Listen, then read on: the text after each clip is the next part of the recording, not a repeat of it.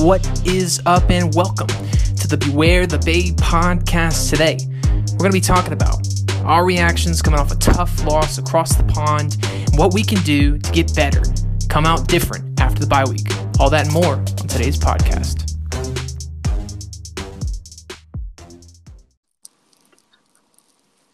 Bucks fans, my name is Micah Frink, and I am joined, as always, by my co-host, Brandon Uncle B. Ricketts. And unfortunately, we were recording right after a really tough loss to the Carolina Panthers, played across the pond in London. Brandon, how are you doing, man? I'm emotional. I don't even know what to ask, bro. Like, how are you doing right now? Man, shoot. After the week I had, I was kind of hoping, for like a better turnout. But man, I just like word. Yeah, well, the language that you just emitted from your mouth didn't make a lot of sense, but I get it. I get it on an emotional level. I really do. And what's crazy is my one word for our game was ugh. It was word too. So I'm right there with you, man.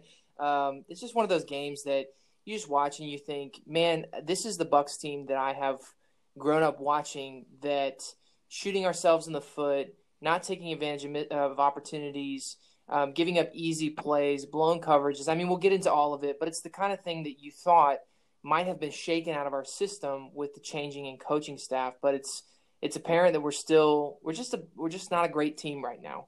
And it's funny, as I went to church today, and that's why we kind of had to be creative in our when we're recording this today. Yeah, I was gonna say, you want to kind of explain how that went down for for the listeners who don't understand. We go to church on Sunday, so this was very hard for us to kind of determine how we were going to do this, because this was a 9:30 kickoff. So my service started at 9:30 at kickoff, and yours started at 9, but I had an 8:30 kickoff here in Central Time. So to make matters more difficult, we're in different time zones. So what I did was I turned on the pregame and watched about the first 30 minutes or so, and then went to church. Kind of followed a little bit of what was happening in the drives and such like that. But then you were able to get home and watch before I actually got home, and so both of us went back. We did watch the highlights and some of those key plays. And so we have a grasp on what happened during the game, but it was really difficult to understand, what was happening here. Did this guy fumble? Whose fault was it? But I think we have things pretty much nailed down on what happened during the game.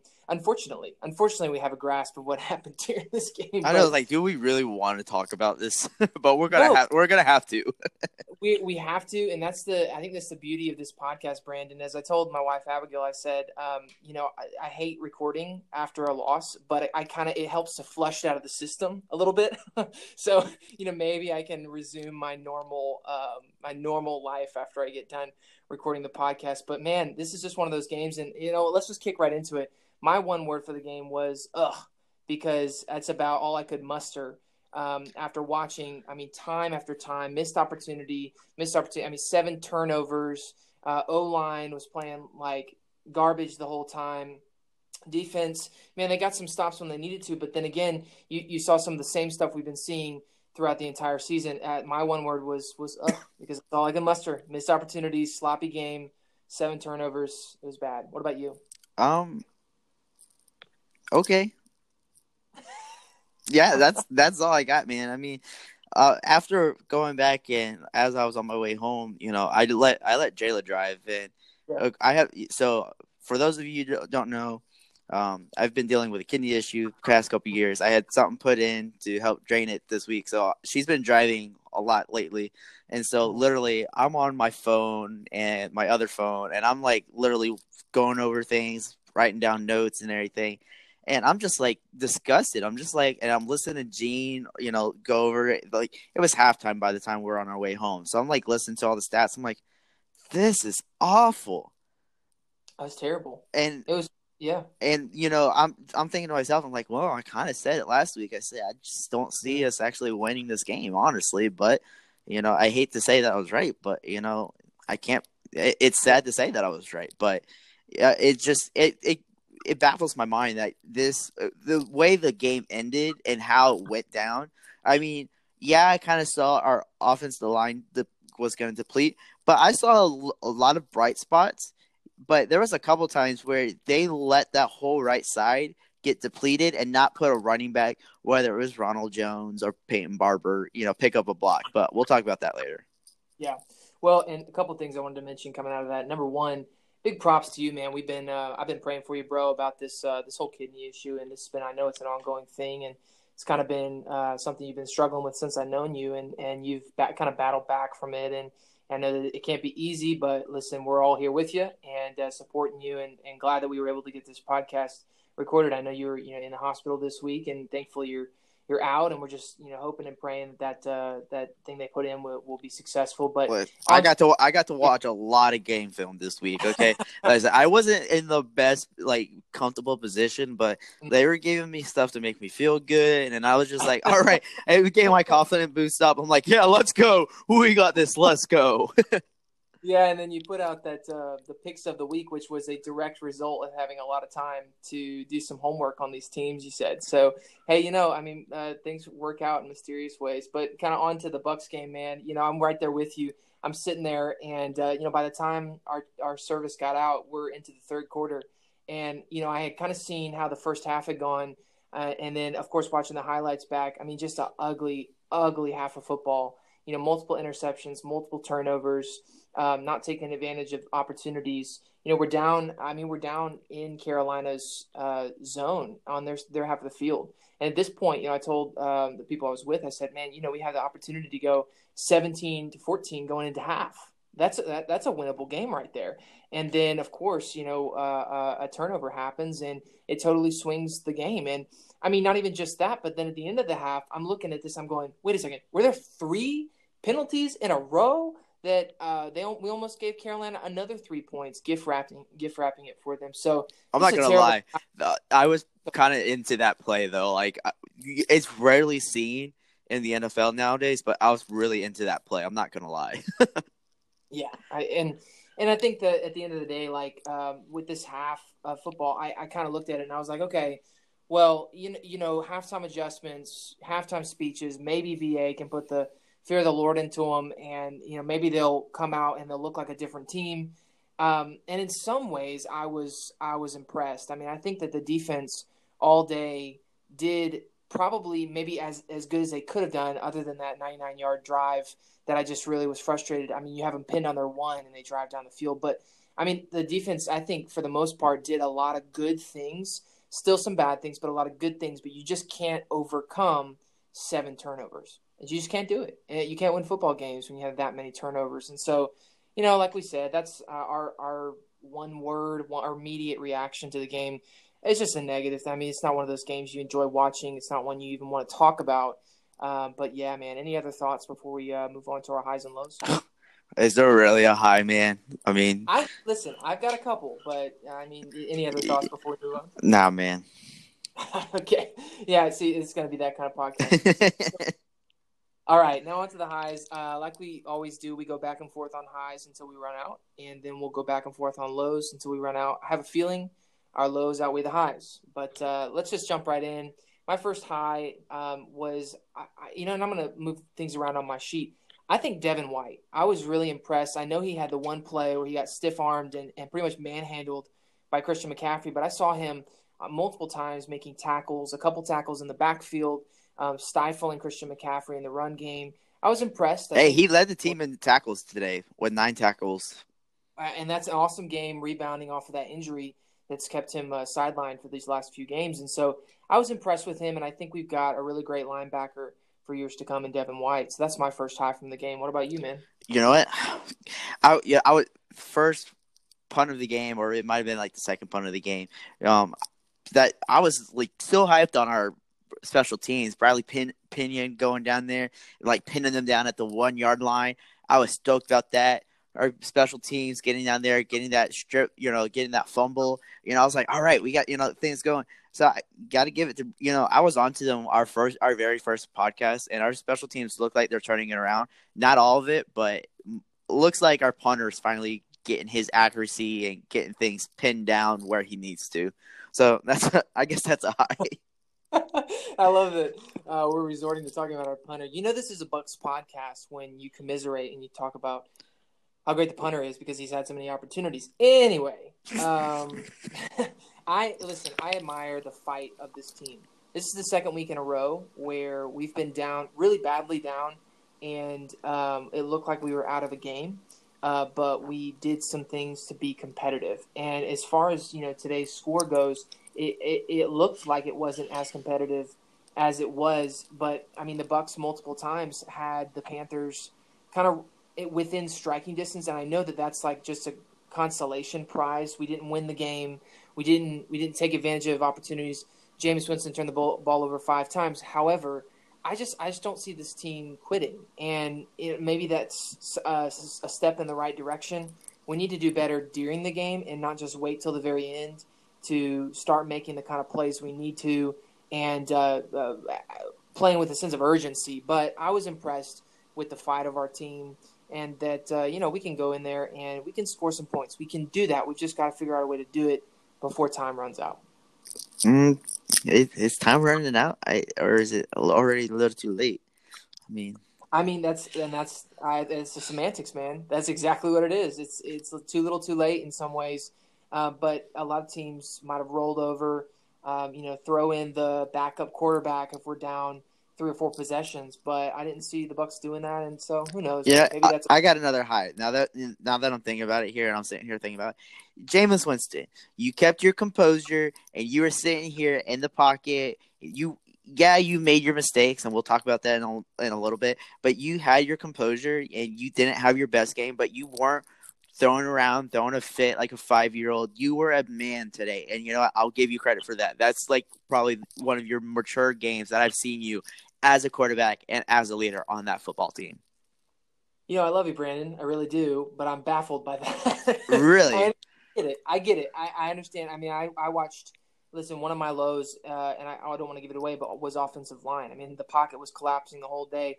You're right. He did stay in there, but I don't have him on a highs list. And I hear where you're coming from of being composed, staying in there, making some plays. But you know what? I've actually got him on my low list, and I'll talk about him in just a second. What I mean by that, and I'm not saying like his play. I'm not saying his play. I'm talking about leadership wise. Like years past, he would be throwing his head around, giving a dirty look, like pointing fingers, getting in people's faces.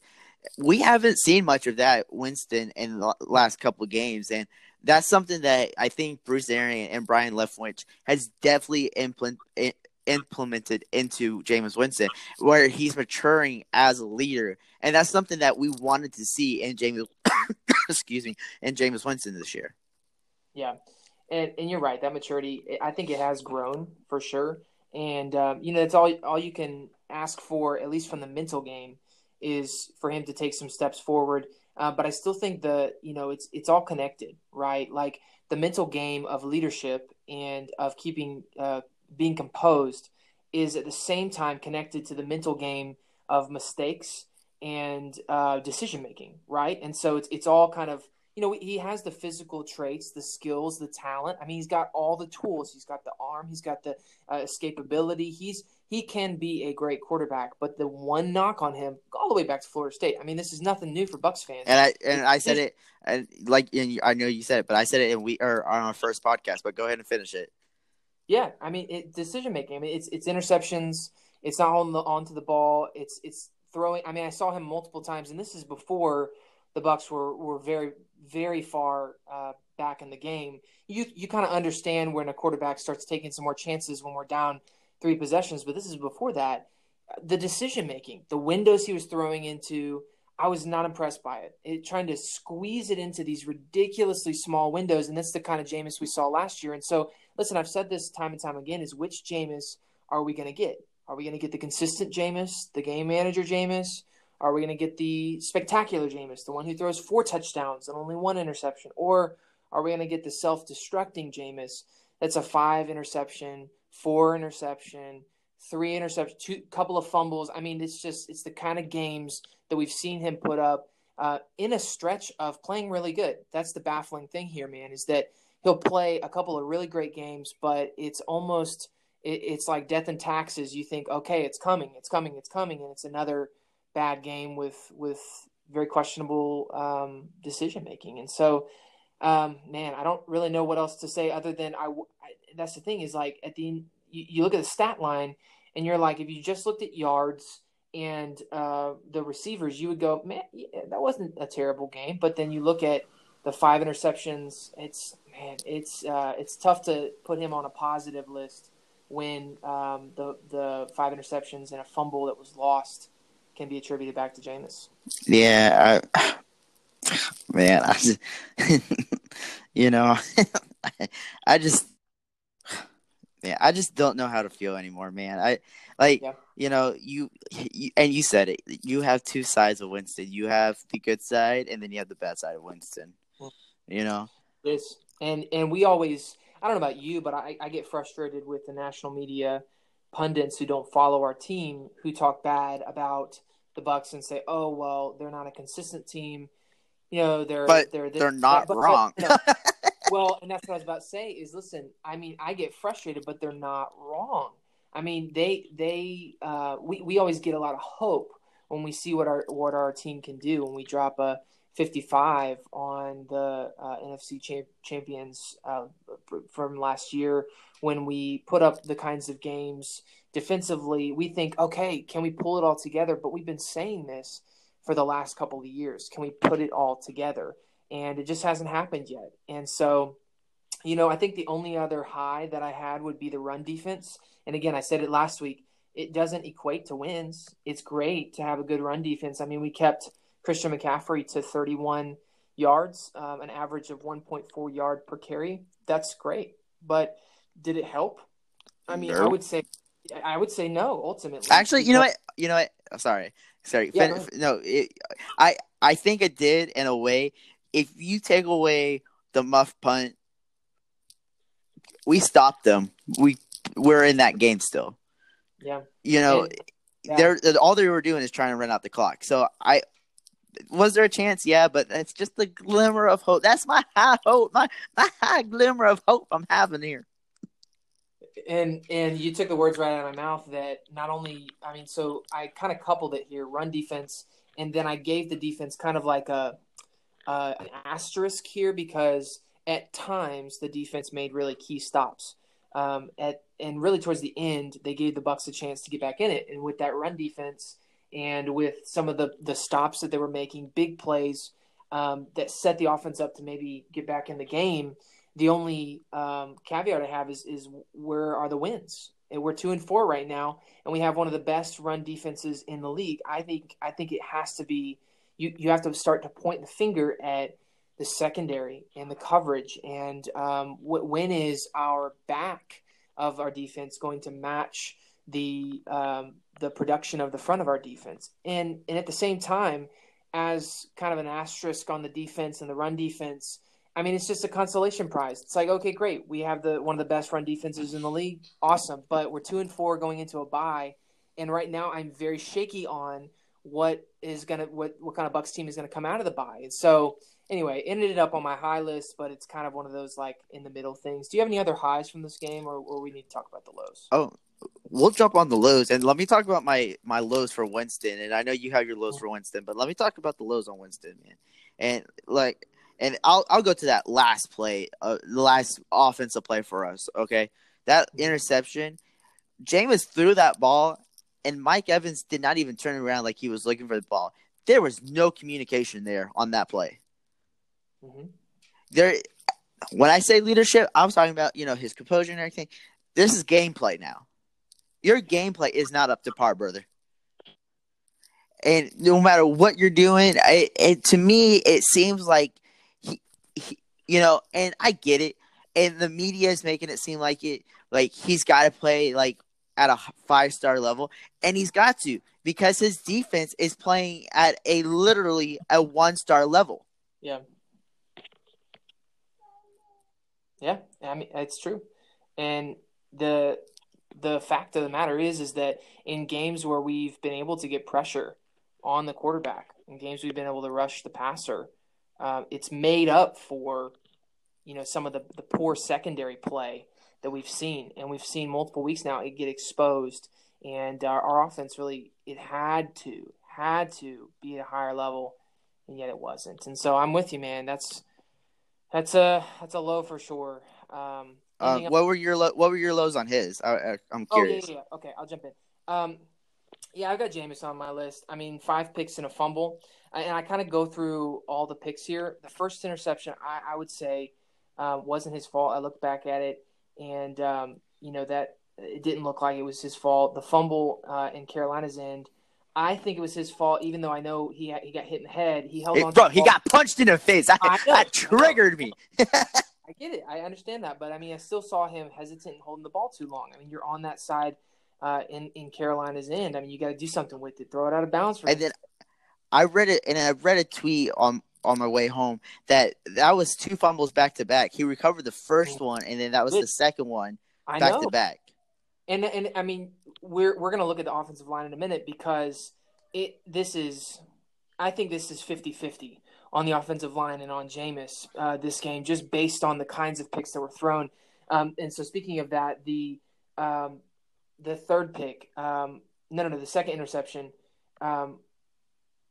which is the one of the ones that went right to Kuechly. That one I saw. I don't know whether it was the first or the third, but either way, I mean, that is an inexcusable one. I don't think I saw the third pick. The fourth pick was a desperation heave. I mean, again, miscommunication. The routes looked a little bit funky, and the guy who was over the top came down. And so, you like to see him not maybe squeeze it there, but I mean, they had to push the ball down. And then, like you said, the fifth pick was just bad. I mean, it was not good communication. He trucked it up. Mike Evans didn't even turn around. I mean, why don't you turn around when you cross? The only reason why Mike Evans turned around was because he saw the defender looking at the ball. Yeah. That's the only reason why Mike Evans turned around. And maybe he thought the ball was not coming to him. I mean, so maybe he thought he was just taking a couple defenders to the left side of the end zone, and Winston was going to throw it across the end zone or to the right side. But still, you got to turn around. I mean, especially when you're in that position and Jameis is potentially going to throw a jump ball, turn around. So, and then a couple other things I noticed from Winston was that he again held onto the ball too long. He showed some escapability like he always has, which is great. But I still thought he held on to the ball too long. He forced into windows that were too tight, and then I wasn't impressed with his accuracy at times. And so, couple all those things together into one of his worst statistical performances. He still made some really good throws, but you cannot turn the ball over that many times. And it could have been more turnovers than actually made the stat sheet, because some of the throws that he made were just really dangerous, and there was a luck factor to it.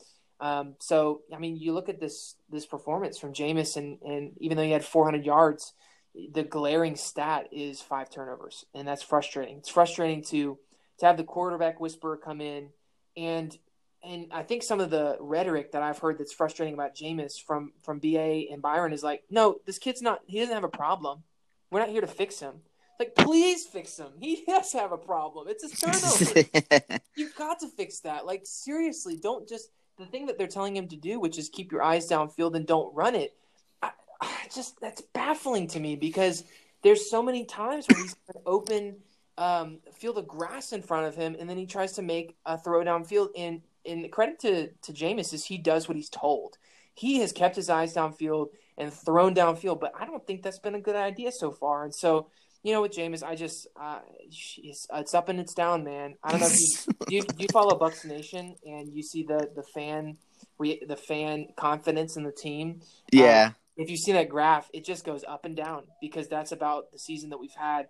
And right now, this is one of the lowest points, because BA even said it: if you have leadership, you won't lose 2 in a row. Well, here we are. So that was my low on Jameis. Do you have anything on the offensive line? You know what? I'm not going to pick on the offensive line too much. And first off, before I start picking on the offensive line, first off, shout out to Josh Wilson for the birth of his child. Congratulations to him. He got thrown into literally a fire this week, and so his mind's racing. He did pretty well. I'm not going to say he did fantastic, but he did pretty well. But you're talking about 7 sacks. 7 sacks on Jameis this week. That's rough. It's terrible. That is rough. Now, some of those sacks, one was a bad cover looking like someone did not pick up a running back or a running back not picking up the right coverage on a pass, or the right coverage wasn't called. Because you're talking about you have two guys on one side who haven't really played much this season. Mm-hmm. Literally, that's where they attacked, was that right side. And you could tell. Yeah. And I'll tell you what, one thing that really ticked me off was Gerald McCoy. Listen, son, just because you got a couple sacks this game don't mean nothing. Yep. You had a rough game this last game, and it was not the same old line you saw last couple weeks ago. I'll tell you what, that was driving me insane. And it's the same thing we've seen from Gerald that's been frustrating is it's like a lack of awareness sometimes. I mean, I saw a tweet that was like everybody was dialed in before the game except for one person, and it was Joe McCoy. And he's done the same thing when he played with the Bucks. He's got his couple of sacks and he calls it a season. And then of course, he sacks Jameis. The reason why was because Jameis had to hold on to the ball to look down the field, and so big whoop, you sacked him. I mean, we know that they're going to give up some sacks here at the end, and then he gives a little like, why did you trade me thing to the sideline? I mean, it's just ridiculous. That was stupid. That kind of makes me want to burn his jersey now. Like, I kept his jersey. I have one too. And like, it's just like, oh. Tampa, we'll have a little bit of a bonfire. Anyway. Okay, so another low from me, and you'll probably have some thoughts on this, was I think we shot ourselves in the foot over and over and over and over again. And the little line I have on my show notes is same old Bucks. Because this is the team that we've seen, the kind of team that we've seen last year and the year before and the year before that. It's a team that has tools, has talent, can move the ball, can be capable of these things, and yet is playing at such a level below what they can actually play at. 7 turnovers, which, by the way, 20 points I think we're giving up off turnovers. So if you take the Panthers score and subtract 20 off of it, the defense didn't have that bad of a day. Not that bad of a day. But 20 points off of turnovers, 10 penalties. I think there might have been more at the end. Blown coverages. Man, I was frustrated because it seemed like if it could go wrong, it did. And, man, it was just shooting ourselves in the feet over and over and over again. Oh, man. I don't disagree with you. And I'll go back to that punt play just before halftime. You're talking about 3 plays that could have cost us, or 3 penalties that could have cost us 3 points, literally. And I'll give it credit to the Carolina Panthers special teams coach, man. He had that dialed in where we're going to scare you. And that's what he did. He literally scared our special teams into false starts back to back to back. And it literally, we got to clean it up.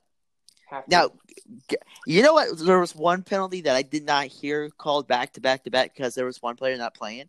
It was a holding penalty. I maybe heard it, twice today? Yeah. And gosh, who's usually getting called for holding? Oh, that's right. Dotson. He wasn't playing. You might have to do a deep dive on all the holding calls that have been called against the Bucks this season and see how many are attributed to Dot.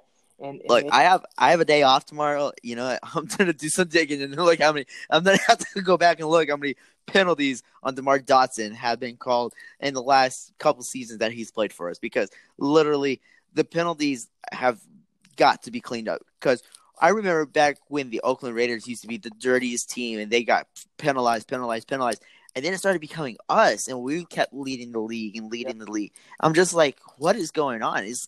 It's getting old, and it's killing us in a lot of our games. Yeah, absolutely. And it kind of leads us into the audible. Do you have any other lows though before we go towards the audible? Nah, man. I mean, we probably could spend literally our whole podcast on a lot of lows. But you know what? Bobo whistling. So bad. Come on, man. So bad. I mean, I saw that it was like, let's just leave Bobo in London. Don't be surprised if you see something happen, okay? Because I'll tell you what, that when he dropped the first one, he recovered. I'm like, all right, calm down, just fair catch the next one. And he tried to do it again. I'm like, and he lost it, and that's when I was like, all right, it's over. It, I it, started getting my notes together for the show. I was like, I almost texted you, say, hey, you want to just put the game on mute and start recording? I listen. I would agree with you because on that play I knew there was too much momentum. I mean, and like you said, I mean, we were still in it even at the very end. The defense made some key stops, and we had the ball coming to us. And we were down a score or two. We were down two scores and two extra or two 2-point conversions. Right. And we ended up scoring a touchdown on a couple drives later. But if we had scored a touchdown on that drive, we would have only been 8 away from them instead of 11. Now, of course, it didn't actually matter too much because we didn't even get to try, for a 2-point conversion because James threw that pig in the end zone. But, I mean, time comes off the clock. There really wasn't that much of a chance at the end. It was all because of the momentum shifts over and over and over again, and specifically the momentum shift. Hey, real quick, because I know we're fixing to go to our audible. I'm watching scores right now, and Cleveland is killing Seattle right now. I'm just throwing that in there right now before we go to our audible. But like, Jesus, it's 20-6, and it's in the second quarter. Oh man, and that's another team that confuses the heck out of me. I'm like, what's going on in Cleveland? Are they good? Are they not good? Been beat by teams that we thought they should beat. Who knows, man? And they've probably got more promise right now than we do. Just with the momentum that they can bounce back in a game, and especially against Seattle. But okay, going on to the audible. This is kind of coming off of something that you said. It's connected to it. Cleaning up some things I would love to see change. So our audible, like we've said in weeks past, is just something that we want to see changed from this week to the next week we play. And we play in 2 weeks. We play Tennessee. We have a bye week next week. But thank God. I know. For real. This could not have come at a better time. Just reset and try to get our season back on track. But the audible that I would like to see is more discipline and for BA to give them a piece of his mind. I think this is the time where you have to go in and you have to rip the team. You have to tell them that they are ruining their chances. I mean, this is not the time for the kind of pats on the back and encouragement. BA has to light a fire under them and tell them, listen, we've got people that want to trade for anybody on. And if you want to be a Buccaneer, you got to prove it. And we need to come back and we need to show the world that we're not going to just get run over this season. We've got too much talent to waste it this season. And so I think that if BA is the kind of excuse me that I think he is, he will light a fire under the Bucs, and hopefully we'll see a different team come out of the bye week and a different, more disciplined team, a team that won't shoot themselves in the foot time and time out, turnovers and penalties and missed opportunities. If we're going to – and here's the thing. I told somebody at church today, like I said, filled with Saints fans, and I talked a lot of trash last week. I got a lot of flack for it coming in today with a Bucs hat. But I told him, I said, listen, the Saints are just a good team. And I'll tell you guys, you listeners, and this is, me and Brandon have talked about this, the Bucs are just not a good team right now. They just aren't. They're a bad football team. And hopefully we can begin to take some steps to become a good football team. Starts with coaching, starts with leadership. And so my audible is I would love to see us be more disciplined and for BA to light a fire under this team. Man, I would agree like wholeheartedly on that. And here's the problem with these London games, and I hate these London games. I know the players probably do too, because you automatically get your bye week. Now, granted, a lot of our bye weeks the past couple of seasons have been week 4 or week 1 2 years ago when that hurricane came through, but it's been early bye weeks. This is the first time we've had a bye week kind of like in the middle of our season in a long time, and I think it might be beneficial for everyone. But you're right. They got a long flight home tonight. They come in Monday, look at the game film, and then they're gone for a week. So I hope BA can go in there and start pounding some words into them, man, because they're going to be gone for a week. And when they come back, JPP comes back too, I hope. And that's week 8, right? Mm-hmm. Yeah, week 8. So JPP's supposed to be coming back around that time. So you're right. My audible, let's see, my Spidey 2Y, banana, monkey. Sorry, I've been trying to come up with things all week, and it was horrible. You've got a bye week next week, so we'll expect something better. Okay. Are we doing a show next week? What are we doing? Are we We're gonna? going to take a vacation. We need to take a vacation from this Bucks team. Oh, that's right. You said you were traveling, right?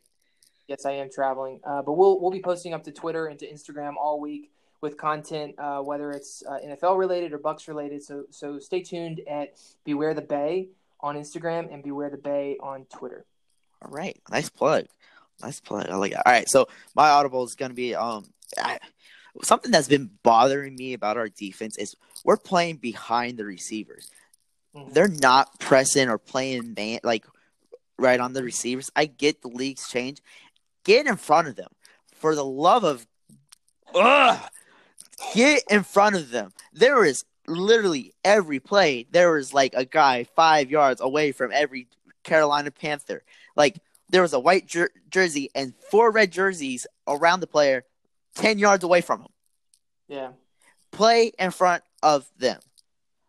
You are just as athletic as they are. You can jump. You can stretch. Yeah, and listen, I'm with you, and I think this is one of the big takeaways is how similar has a lot of our secondary looked to our time with Mike Smith as our defensive coordinator. I mean, it's been frustrating because I know that we have a better coordinator, but hopefully they can realize some of this. And again, like I said earlier, I think part of it's attributed to our pressure.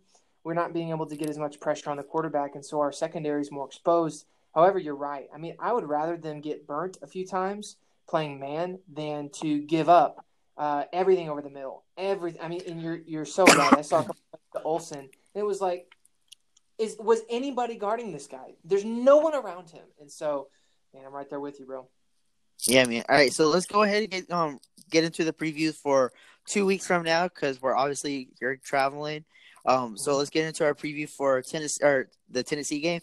And we're still on the road. We're going up to Nashville. Going down to what do they have out there in Nashville? They got music. They got that. Ooh, they got that Elvis. Yeah, I'll take her for much. Yeah, we're going out to Nashville. Oh, I like that. Oh, I like it. I like it a lot. All right. Yeah. So let's get into it, man. Are you ready? Are you ready for that? Let's get into it. I'm ready, bro. You got a lot of energy, man. I'm gonna let you go first. Oh man. All right. So you know what? Let's go back to our quarterback situation, man. Since entering the league in 2015, both Winston and Mariota do not have a winning record. Their Winston's winning percentage at the beginning of at the beginning of the season, and this was found on Bucks Report. I missed who wrote this, but it was on Bucks Report, and it was at the beginning of the season. But Winston only has a 39% winning percentage, and Mariota only has a 49%, almost 50, but it's still under 500. Mm-hmm. And to me, it kind of blew my mind. But this season, and Jesus, you might as well just add the extra, 7 turnovers today from him? 5 extra, so 10 now. I had 5 when I wrote this note yesterday. This season, Jameis has 10 turnovers now. Mariota has none. That's crazy. What's your first note? What's your first note for this game? Or you want me to continue on? Well, yeah, no. I'll jump in here, and we can just go back and forth, and let's make this a quick preview because we got to start wrapping things up. But, hey, listen, I think the reason why we've seen 0 turnovers from Mariota is because he has not been very sensational this season. And I think one of the things I wrote was, who are the Titans? Because they've been anything but consistent this year. They've had some highs and they've had some lows. And if you look at the discrepancy between performances in each of their games, I mean, it's pretty crazy to look at how different the performances have been. Game 1, they beat the Browns 43-13. Mariota has 3 touchdowns, and their defense forces Baker into 3 interceptions. Okay. But Game 2, they lose to the Colts 19-17. Their offense couldn't get going. They had 1 passing TD, not much else. Game 3, they come back. They lose to the Jags. Mariota has 300 yards, but no touchdowns. And again, offense struggles. Defense couldn't do enough to offset the offensive struggles. Game 4, they beat the Falcons. Big whoop.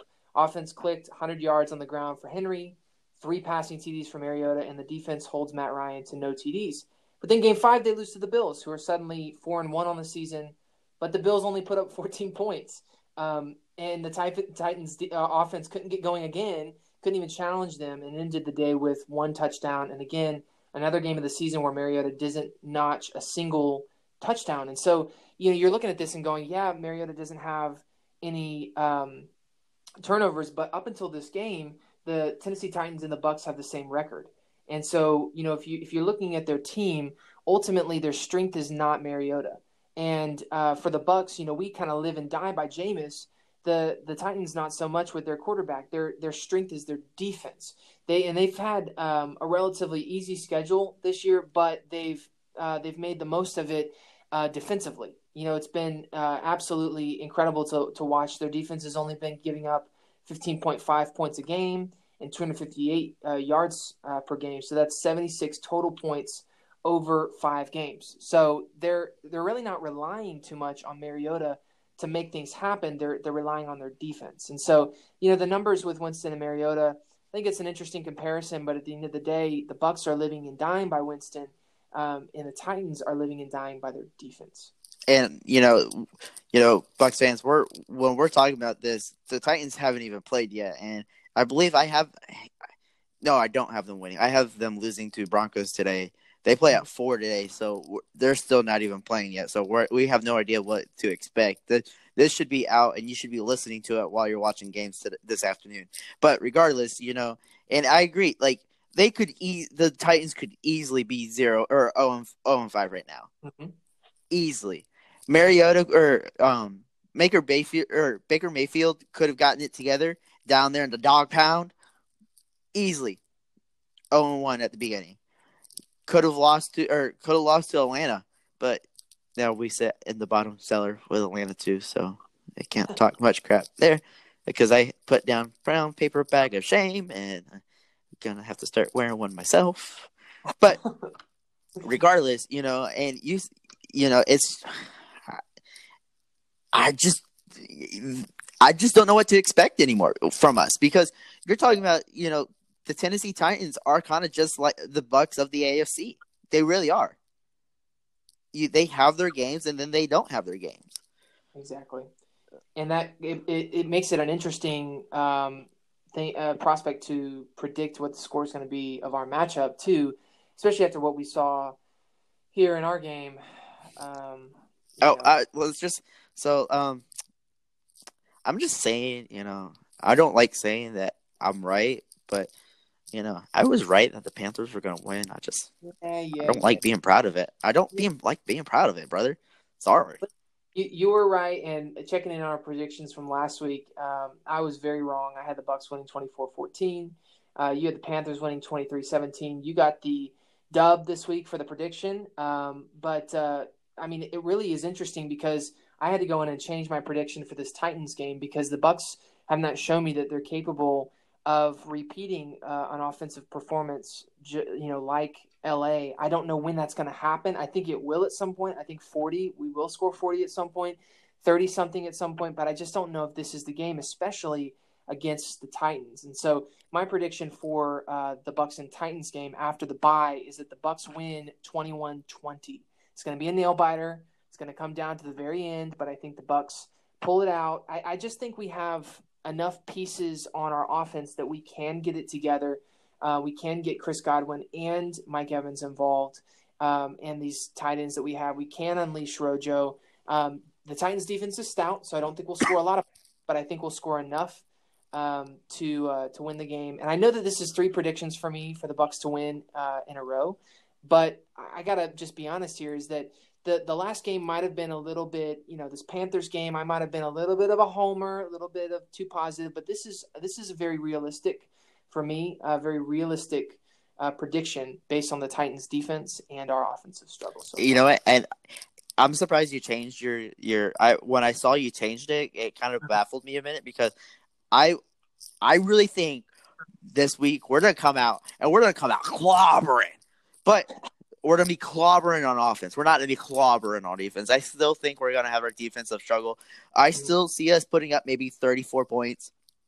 And the Titans, they're obviously going to score. Mariota's still a good quarterback, putting up 28 points. But I have us winning 34-28. Awesome. Well, we'll check back in on those after our bye week. Yeah, and look out for like sometime in the middle of the week. I'll have my upset of the week posted. This week I had the Jets and the Cowboys. Jets upsetting the Cowboys. Yep. I had that, and then I also posted all my picks of the week. So keeping a lookout for that. Love your input on it. Yeah, absolutely. We both posted our breakout player of the game. You didn't talk about him, and I'm surprised because he had a better day than my player did. And I wasn't, I didn't want to bring it up too much, but ultimately, I mean, looking at the receiving yards here, brother, it actually looks like you edged me out, man. With Cameron Brate, he had 2 receptions and 47 yards, and I believe a touchdown. O.J. Howard only 2 receptions and 35 yards, and so I think I'm going to give you the dub on this. So throughout the week we did our breakout player of the game, and both of us picked the either tight end, and I would say Brandon, you took this one this week. Man, I'm on a winning record. I wish the Bucs were. Yeah, me too. Okay, so hey, I'm gonna call a little audible here. Let's, instead of talking about our favorite Bucs content, let's just talk about our notable news from around the league. And then we'll call it a day. Sound good? Yes, man, sounds good. I'm gonna let you start with yours because you had some interesting ones, and then because I really want to hear what you have to say because I want to jump in on like couple or on one of them at least for sure. For sure, and I know that this is going to be an interesting. I pick it because it's just interesting to me. So Colin Kaepernick. Man, everybody's got their own opinion on the guy. I thought he was a really good quarterback. I thought he had some deficiencies in his game, but every quarterback does. But I thought, by and large, I mean, he could be a starter in the NFL. Of course, he had the controversy surrounding the standing versus kneeling during the anthem, and we're not going to get into that. But he hasn't been in the league in a while, a couple of years now, and his agents just recently put out this kind of sheet of setting the record straight. It was such a weird thing to see throughout the week, and basically, I'll just kind of cover some of the basis of what he put out. Basically, his agent said that the former 49ers quarterback can still be employed by the team after filing a grievance against the NFL. And they said there hasn't been a single team to offer Kaepernick a job or a workout since he started protesting. The Seahawks brought Kaepernick in but didn't work him out. Further, Kaepernick hasn't demanded a specific salary. We heard that coming out as well. But they tried to set the record straight there. And then they also said that the quarterback still wants to play. And he's been working out on his own 5 days a week for 3 years. And then, basically the last thing is that Kaepernick opted out of his contract with the 49ers because the GM, John Lynch, Buccaneer great, told the quarterback that they were going to cut him and that he wanted to maximize the potential employment opportunities for Kaepernick. So very, very weird facts sheet to come out in the middle of the week. A name that you don't hear much anymore, Colin Kaepernick. I still think the guy can play for an NFL team. That's the question. Is there a team in the NFL that's going to take a chance? Because it's similar to Tebow in that there's a lot of additional media attention that's being paid to these quarterbacks. It's not necessarily about the team. This was actually one of them, and I'm going to jump into mine like right after it because it kind of goes to what you're saying. Honestly, I don't think he was like a great starter, but he could have been like a great backup quarterback. Hence, what's been going on in the league, and I'll talk about it in a second. But to me, going back to 2012 in that Super Bowl against the Ravens 49ers, they put Alex Smith in starting in that playoff game. There's a chance the 49ers could have won that Super Bowl. There's a really good chance. I really don't see, but then all this anthem protest started and all this kind of stuff, yada, yada, yada. Whatever. I'm not getting into it. I'm not going to share my beliefs on it. Whatever. It is what it is. But to me, I feel like that what his agent is doing is saying, hey, look, we are doing everything by the book. Mm-hmm. The league has yet to come out with anything saying, hey, well, you're right. We haven't worked him out yet. But when he went to the Seahawks, that's an interview. To me, that's basically saying, hey, we brought him in for an interview. To me, that's going in asking for a job. You're going in getting a job interview. Yeah. You're not going to get it. They don't have to hire you. That's true. So to me, I don't see that. Now, what's going on in the league? Shoot, since the beginning of the league, we have eight backup quarterbacks starting in this league, and I could be wrong. Oh, I missed one because I forgot Mason Rudolph was out with concussion. I forgot who their backup quarterback is in Pittsburgh now. But 8 of them: Teddy Bridgewater, Daniel Jones, Josh Rosen, Chase Daniels, Trevor Siemian, Kyle Allen, Mason Rudolph, and Gardner Minshew in Jacksonville. Mm-hmm. That's 8 backup quarterbacks. 2 of those names, I would probably plug Colin Kaepernick in over that person. I'm not naming names, but I would plug him in at a heartbeat over that player. Mm-hmm. Okay? To me, I don't know if it's something that he's done that we don't know about, mm-hmm. or if the owners and Goodell don't want to deal with it. I don't know. It's just something that, to me, we all know how players stand on this, and they've come out, done different things throughout the league to try to say, hey, we're with both sides. We're not going to be against it, nor for it. But to me, it's, I don't know, man. The whole Colin Kaepernick thing is just the whole mess, man. And can I jump in that? I think that potentially, from my vantage point, what seems like it has happened is it's kind of the Tim Tebow effect. It's just a different version. And of course, I'd say Colin Kaepernick is more talented than Tebow was at the quarterback position. Oh, for sure. It's the media thing. I think it's something different than football that's being associated with the player and talked about instead of the team. And I don't know that a lot of teams want that kind of attention. I'm not saying that's good or bad. I'm just saying that's why I think that the situation is what it is for Colin Kaepernick.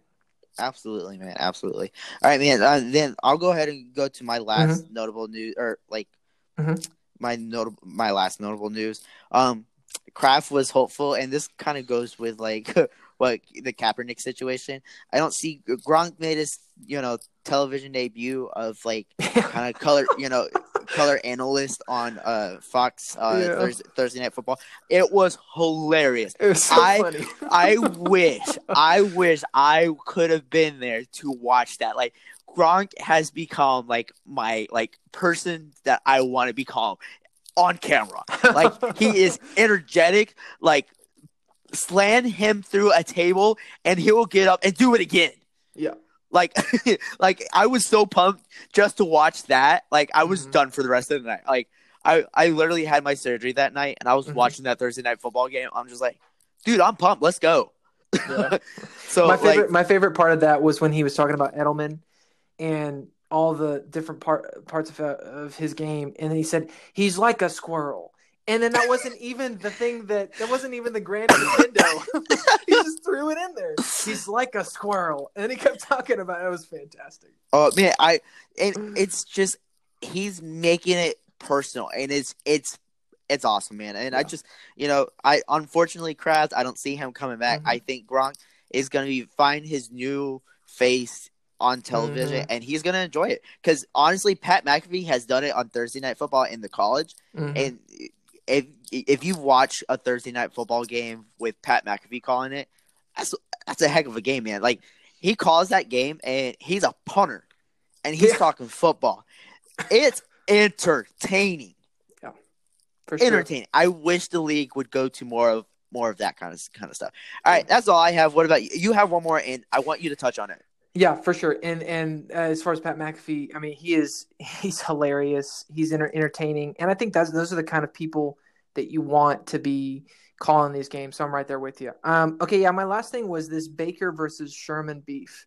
Baker Mayfield versus Sherman, the cornerback for the 49ers. As you know, the 49ers won against the Browns this past week, and basically Sherman came out and said that Baker didn't shake his hand before the game, and that motivated them to win the game. But then the crazy thing is the video came out, and it showed that they did shake hands. So then Sherman clarified, and he was like, oh, no. Oh, sorry. It was his decision to just run away right after the coin toss, just to dart off. That's what I was talking about. And now he says that Baker deserves an apology for all this stuff. And I'm just like, what is going on? I mean, it just seems like someone who, Sherman was just grasping at straws to try to come up with something, story. Okay, so let me stop you there because you're gonna dig yourself into the hole, and I don't think you're gonna get yourself out of it. So after all that went down, after the game and everything, Twitter was lighting up. Well, Pat McAfee posted something on Twitter saying, "Hey, bub, what's going on?" And they started calling it Dabgate. It was hilarious. And I listen to the Pat McAfee show podcast all the time. It's hilarious. These guys are what made me want to do a podcast. Mm-hmm. Anyways, they were talking about it, and he sent out a tweet saying, "Hey, come on the show." So on Tuesday he came onto the show, and I got to listen to it live, and it was so I think it was misunderstood media wise when it came out. If you gotta go back and listen to it, if you guys go listen to the Pat McAfee Show 2.0 on the podcast, I think it's on Apple or Spotify, one of the two. But you go back and listen to it. He does the interview with Richard Sherman and Pat McAfee. Thank you. And it's an interesting conversation where he goes and he says, he goes and hugs every other player but me. He kind of just gives me a tap on the hand and goes about giving other players hugs. He felt disrespected there. And I get it. You're at that point, coin toss, it's a ritual. You go around, you give everyone a hug. You're kind of like saying good luck. When I was playing football, that's what we did. You'd walk up, give everyone a hug. Sometimes you see old friends from old schools that you used to go to, things like that. So it's almost something like that. And that's how he felt. Now, when I first said it, he's like, "Oh, I didn't get a handshake." He got a tap on the hand, a little something like that. But he felt like it was disrespect. Did he give him a apology? He said he was going to reach out, call him or something like that. That's what he said in the interview. Don't know if he's ever actually did it, but that's what he said. So to me, I think that was kind of like a big media blow up. And then I was just like, hey, this is what I felt like. Kind of wish Pat McAfee will go talk to Baker Mayfield now and see his side of the story. Okay, I got to jump in here. I hear you, wanting to cover the bases here, but I still think it's ridiculous. I think the whole stinking thing is just stupid. I mean, you go up, it's their opposing team. You don't have to be buddy with everyone. I understand potentially feeling disrespected, but at the end of the day, they're both competitors. He's the quarterback. Your job is to pick off the quarterback, make the quarterback uncomfortable, to best the quarterback. So what? He doesn't come up and dap you up, man. Just whatever, man. You play football. It opens it up to a broader conversation of, athletes in this day, and I've heard a lot of older athletes talk about this. They say, man, we hated this person. We despised this person. We had these rivalries. And then you see a lot of these teams, after the game, they'll come up to the other opposing team, and it seems like they've never even played a football game, where they'll hug and they'll switch jerseys. I'm not saying that's a bad thing. I'm not going to lie. I love this jersey swap thing. I kind of wish they still did it back then. Yeah. And I think the conversation is just what's the emotion and the mental game of these competitors? Is it, I want to, kind of destroy this other person and win the game?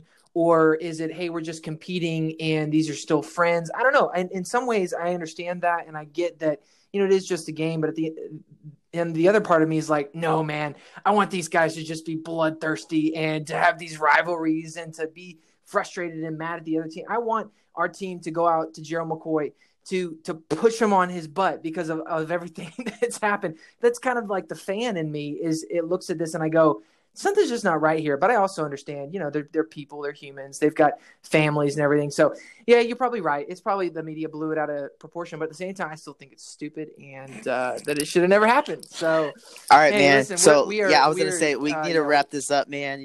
I got my kids, they're trying to break in here, into my little studio bedroom that I have set up. So any last minute thoughts before we go on to our little vacation and we join everyone after the Tennessee game next week? I would say my final thoughts is we need to see a different Bucs team come out of the bye. It has to be different. It can't be the same. Can't be the same schemes that we're calling on defense. Got to have more toughness. Got to have more discipline. BA's got to lead this team. I mean, whatever that looks like, whether it's his decisions on play calling, the kind of the ownership of those areas. I don't care what it is. I just want to see a different team play this football game against the Tennessee Titans. That's my final thought, man. Thank you again to all the fans who listened, and we'll keep some content pumping out over the break. We just won't have a podcast, but enjoy your day off of Buccaneers stress. Whether we win or lose, it seems like it's stressful. So enjoy a little bit of a rest. Do you want to throw in the phone number so they can leave a voice? Yes, I was just going to thank you for reminding me. So let me pull it up here.